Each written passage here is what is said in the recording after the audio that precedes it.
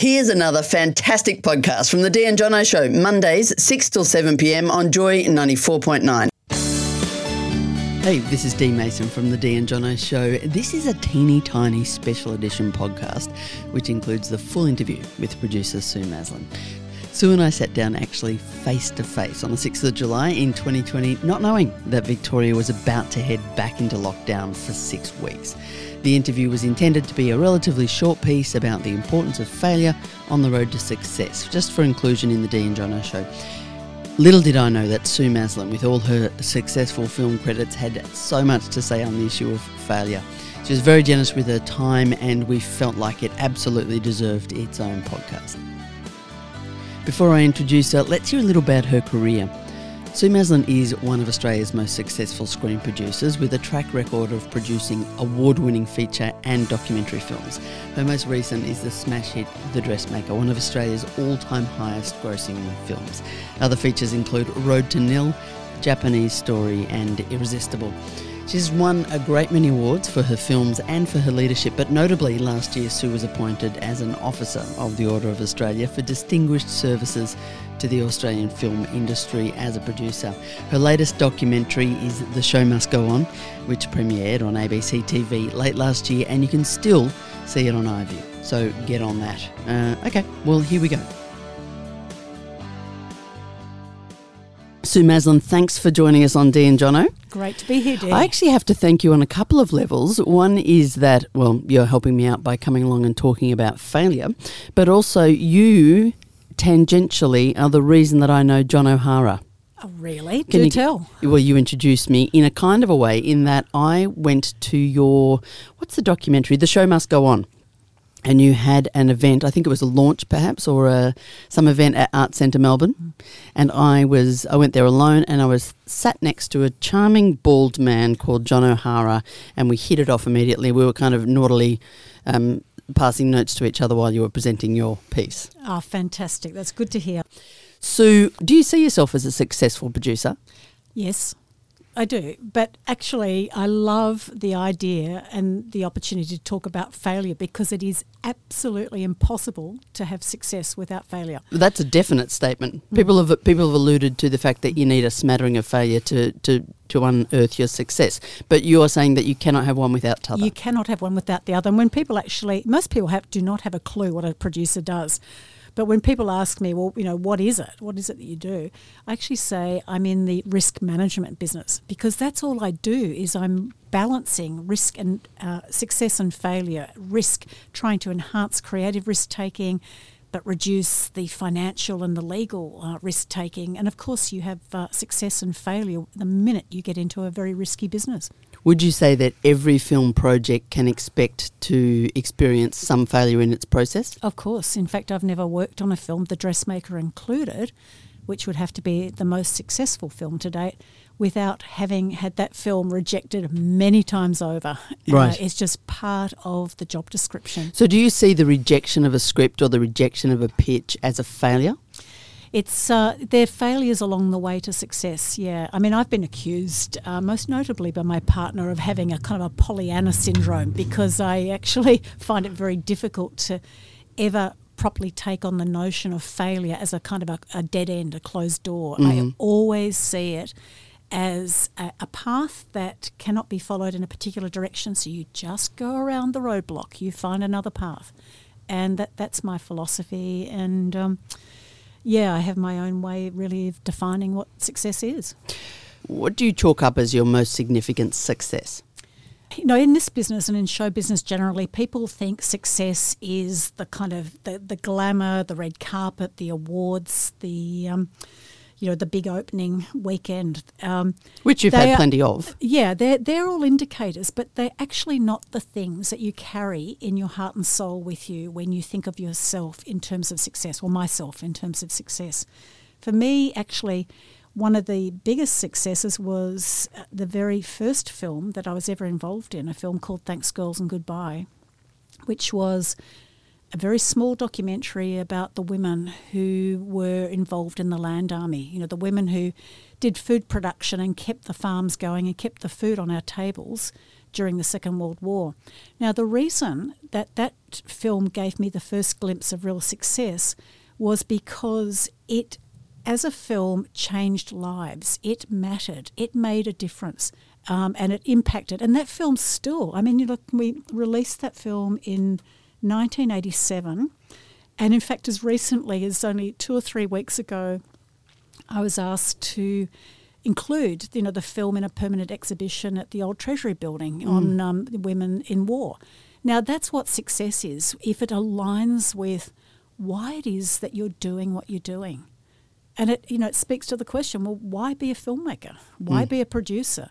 And for me, it's very simple. In my work, and whether it's through storytelling or it's through the experiences that sit around storytelling, it's just about the desire to empower others and make a difference about ideas that matter. And if you can do that, then that's success, in my view. Empowering others and giving women who didn't have a voice is great, and I can see how you would find that success making. It's not putting food on the table long term, though, is it? So that leads to the second definition of success. Okay. And I see success is having a sustainable creative life, just continuing to find enough ways to make income and revenue and enough ways to continue doing what you do creatively. How important is reputation in the industry in terms of success and failure? Reputation is pretty much everything, because you're only as good as your last project often. We have very, very short memories in this business, and people do look to the external factors very quickly. How much did you earn at the box office? How well did the film rate? How many eyeballs did you get? They're the kind of short-term, quick way of people getting a handle on what success might look like. But actually, in any storytelling, it's the long tail, it's the long term that actually really counts. So looking through your CV, as I have done, I would chalk your greatest success up in terms of those external factors that people look at to The Dressmaker. Yes. So tell us a bit about how successful that was in the way that other people view success in film. Well, the Dressmaker surprised everybody, and even ourselves, Jocelyn and myself, that it went way beyond even what we imagined. And when I say that, it as a film, it generated more than $20 million at the box office, making it the 12th highest grossing Australian film of all time. But we have to put this in the context of it being a film that I was told very squarely at the outset there was no audience, no commercial audience for this film. Why? Because it was a film that was very much targeted towards a female audience. And that was not regarded as commercial, which is the reason it got knocked back. I'm speaking with Sue Maslin, producer of many films, including The Dressmaker. And we're talking about the issue of success v failure. And Sue Maslin's asserted to me that you cannot have a successful film without experiencing some failure. In fact, you can't succeed without having failed. I ran into you the other day and I said to you, off the top of my head, just off the cuff, I said, Sue Maslin, successful producer, have you ever suffered a professional failure? And you laughed like an hyena at me. You said, I could talk all day about the failures in this business. And you brought up The Road to Nil, which is a great story. Indeed.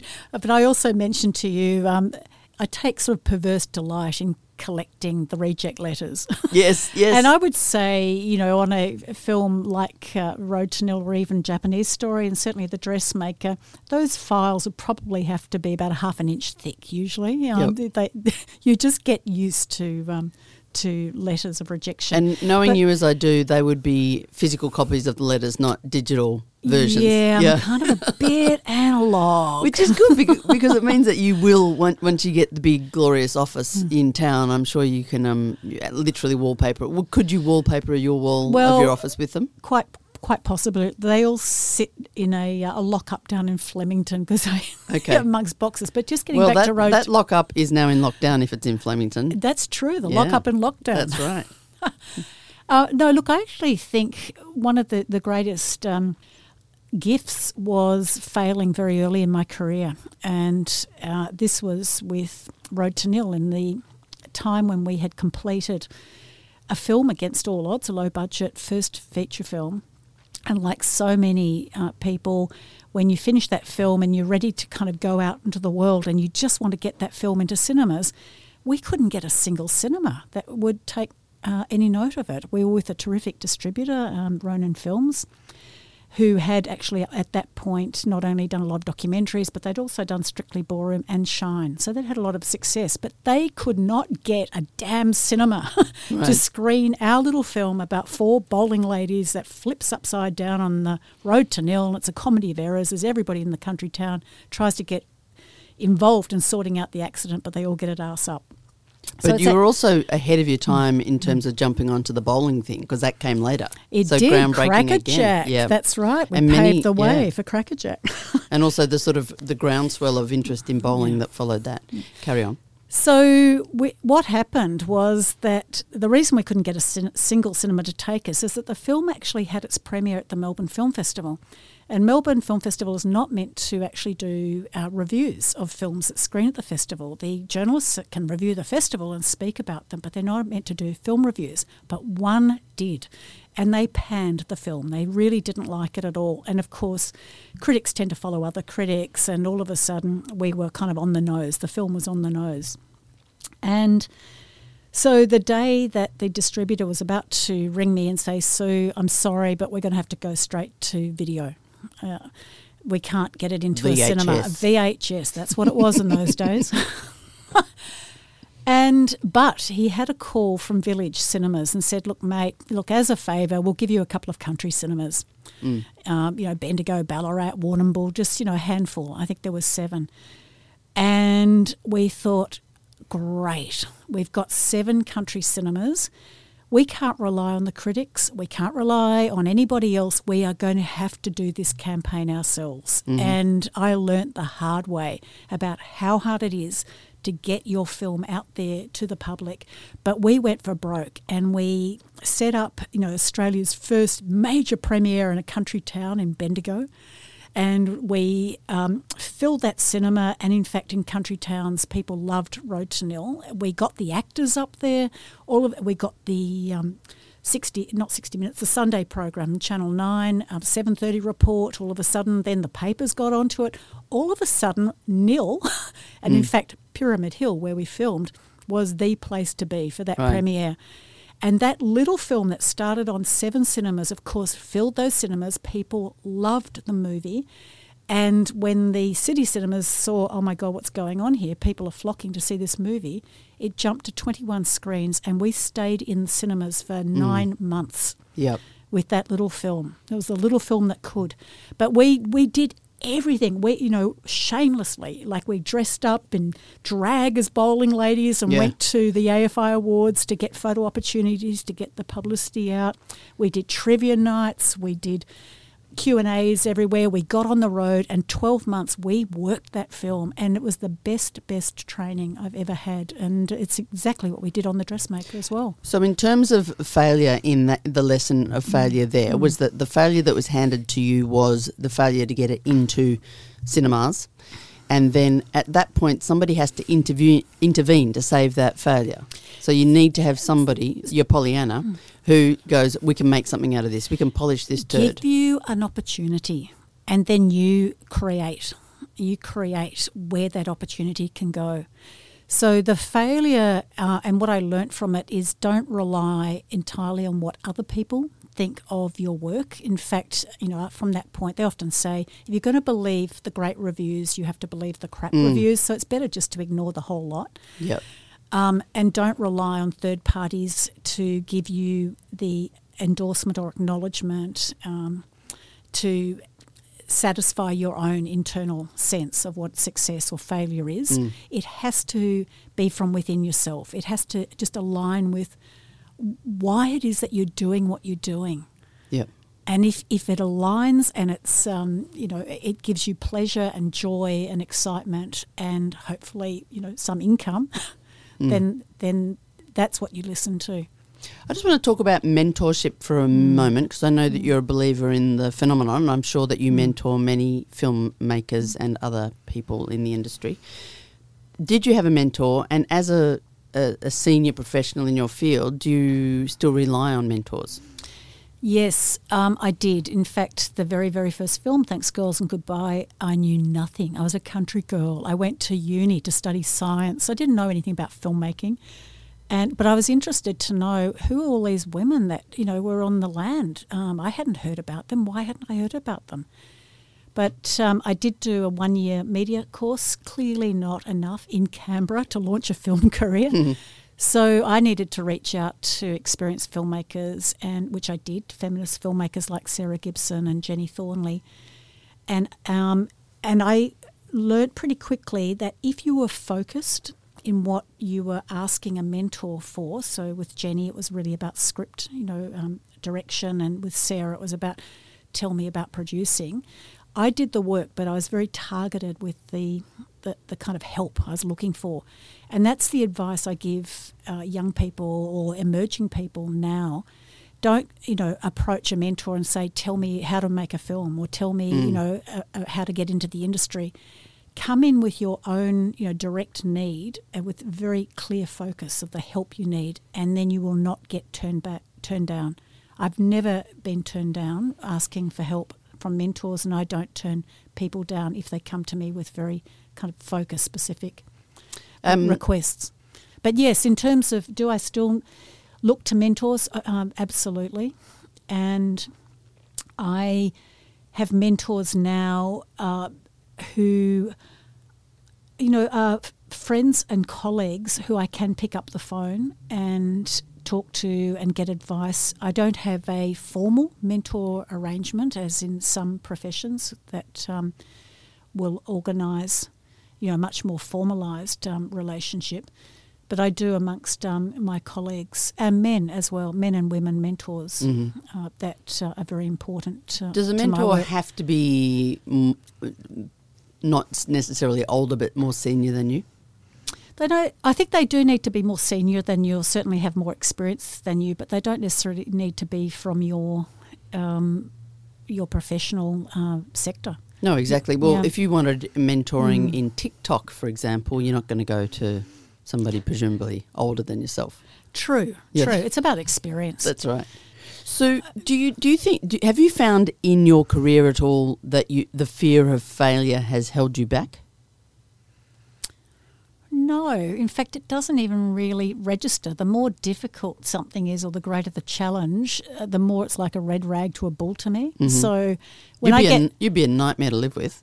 I am a bit. In fact, that that was where I was really going to talk about failure, because in a professional sense, I will take anything on. If somebody says this cannot be done, that's enough to get me going, really.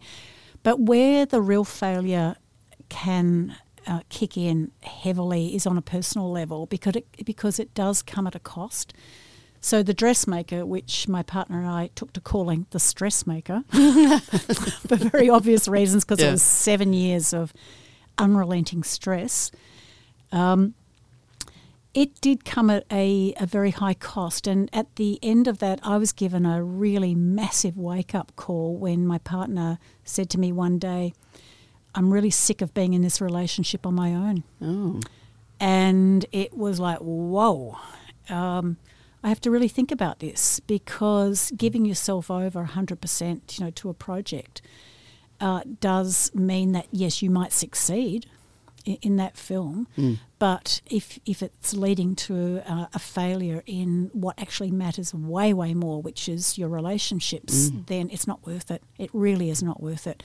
So I have since then, been working in quite a different way. Oh, can you explain to us how you've modified your work behaviours to help in that personal? Well, I have to say COVID's helped a bit. Right. Working at home. Yeah. And not being so absent, and thinking so much more about, everyone talks about the work-life balance. It's impossible in this business. The balance is over the long term, because it really is a roller coaster ride.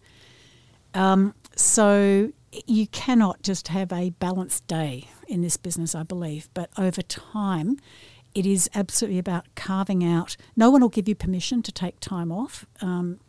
You have to carve that out and value that and set limits on it so people respect it around you. We become our own worst enemies otherwise, and we're just always carrying the anxiety or the pressure or whatever it is that we're working on.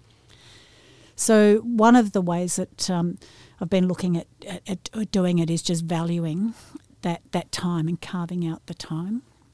It's interesting because I think actors, film actors, do it in a way that they say, okay, I'm going to go and be on set for these 8 weeks and I'm going to just be living and working on set, do it, and then I will go on holiday for 3 months with my partner in the Caribbean or whatever. But I guess a producer is pushing shit uphill for the 6 months up to that point, and then they're in post. So it's a long game for you guys. Yeah, it's about 7 years per film on average. And then that doesn't balance against 3 weeks in the Caribbean, does it? No. Particularly if you don't get it.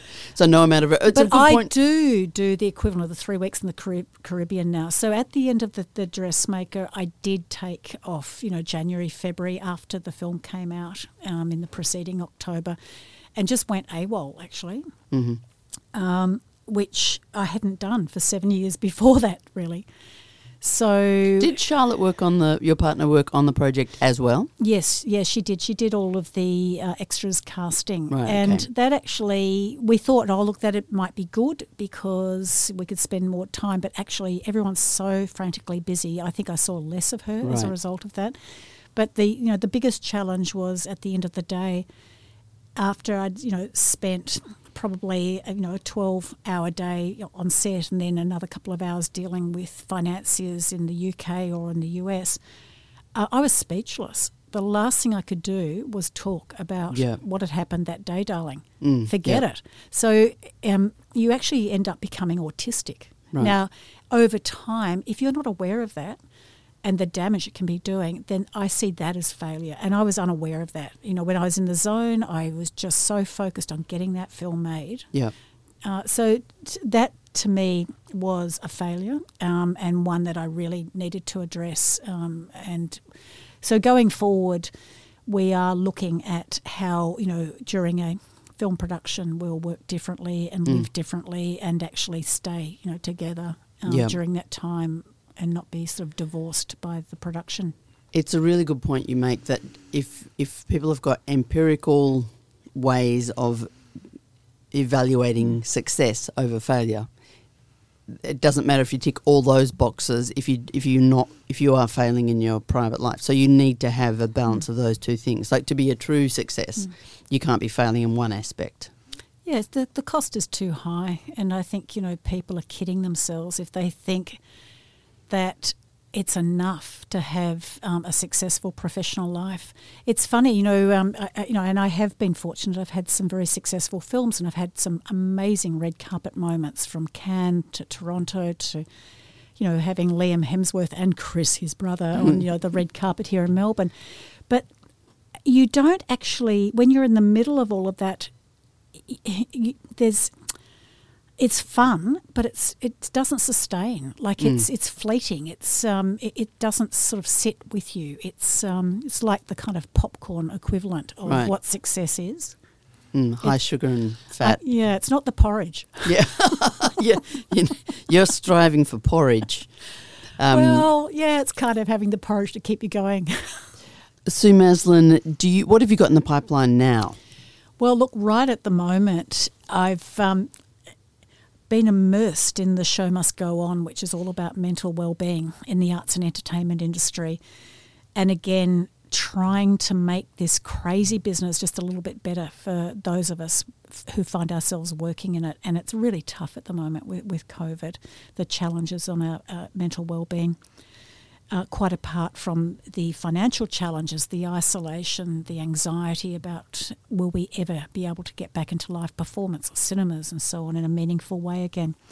So that has been very, very involving, and I'm running that at the same time as the next project, and here comes Pollyanna, I'm distributing for a national release in October of this year, and this is a film called Brazen Hussies, which is all about the second wave feminist movement in Australia. And it's a wonderful documentary that looks at the women who ignited that movement, and it's so inspiring because it can show that, small groups, grassroots groups can make profound change. So I'm in the process of putting together a campaign, a national campaign for that film, knowing full well at the moment we can't get more than 50 people into cinemas. Yes, but just to illustrate the point that Sue was making before about the long road of a film, I think I interviewed you about Brazen Hussies 3 years ago. Yes, Is that exactly. Right? It's been a 4-year... That was the first time we met on radio. That's right, yes. Indeed. It's been a 4-year project driven by the wonderful writer-director Catherine Dwyer, who is somebody I've been mentoring over that time. And it's... is a film that is very much one for our times. It's going to be controversial. But is documentary, no, or is it a feature film? Documentary. Yeah, because you've got that beautiful footage of the... I mean, I can just, in my mind, I can see the sort of riot image from the still that I've got in my mind from it. Well, it's a crazy time, to be looking really in the light of Me Too, intersectional politics, transgender politics, to be looking at, I suppose, slightly anarchic idea or archaic idea of grassroots feminism. But it's such a profoundly important conversation we need to have because it strikes at the heart of how do you make change? There's radical strategies and there's reformist strategies. And we all have a lot of fear and loathing around camps and tribes within those two strategies. But actually, they're all valued. They're all valuable. They're all relevant, and they need to work together in looking at what the real reasons for oppression are, because they're shared. They're shared. And that's what this film is about. Brazen Hussies in cinemas. In cinemas on the 22nd of October. Oh, it's really happening. It's really happening. Because so that means it's in the can, it's done. It's very close to being finished right now. But, COVID... That's lightning speed, 4 years. Yes, well, hell or high water, we want everyone to be able to see this film. Brazen Hussies is in the can, about to be released this October. How will you know when it's a success or when it's failed? I would think we will know if the film is actually able to screen for a start. Yep. And it will be actually on television on International Women's Day. So if all... March 8th of next year. But to me, the real success will be if people really start to engage with the ideas and the debates that sit around feminism, and we get over some of the kind of grandstanding and the positions that are isolating women and non-binary and anybody who wants to be involved in this discussion of what do we do about this pervasive patriarchy that continues to separate us. If we get that conversation going, it will have been a success. It is interesting the way that the silos of gender and sexuality and non-binary, binary, that really is detracting from the feminist message, isn't it? It just seems to me that it does seem to be splitting the female voice. It's splitting it, and it's damaging. And I'm really, disappointed that now, that we've got acronyms like TERF, trans exclusionary radical feminists now gaining currency, because actually we're all fighting for the same thing. So let's not, fight each other over this. Yeah. It does seem extraordinary. I have one final question for you on the issue of documentary filmmaking, which I think is very valuable and I think increasingly valuable. Do you think that there's going to be a pre- and post-COVID lens? Like, I know that we're in the middle of it now, but do you feel that that's going to change the way we tell stories, or is it, I don't know, how do you feel that COVID is going to impact that industry? I think COVID will impact in a lot of very pragmatic, practical ways. It clearly has. But in terms of ideas and themes, we've just been reminded in a pretty big way, the fundamental nature of life, and that is we never, ever know what's coming around the next corner, ever. So we've just had the rug pulled out from underneath our feet. We've had this relative period of stability over the last number of decades, and we're back to being reminded about the human condition. We do live in a world of uncertainty, and that will absolutely shape the kind of work that gets made going forward. Absolutely. Sue Maslin, thanks so much for dropping by Dee and Jono to have a chat with us today. Thanks, Dee. It's been fun. I'll put this entire conversation up on our podcast, joy.org.au/Dee and Jono, and we look forward to hearing about your next project soon. Thank you. Thanks, Sue.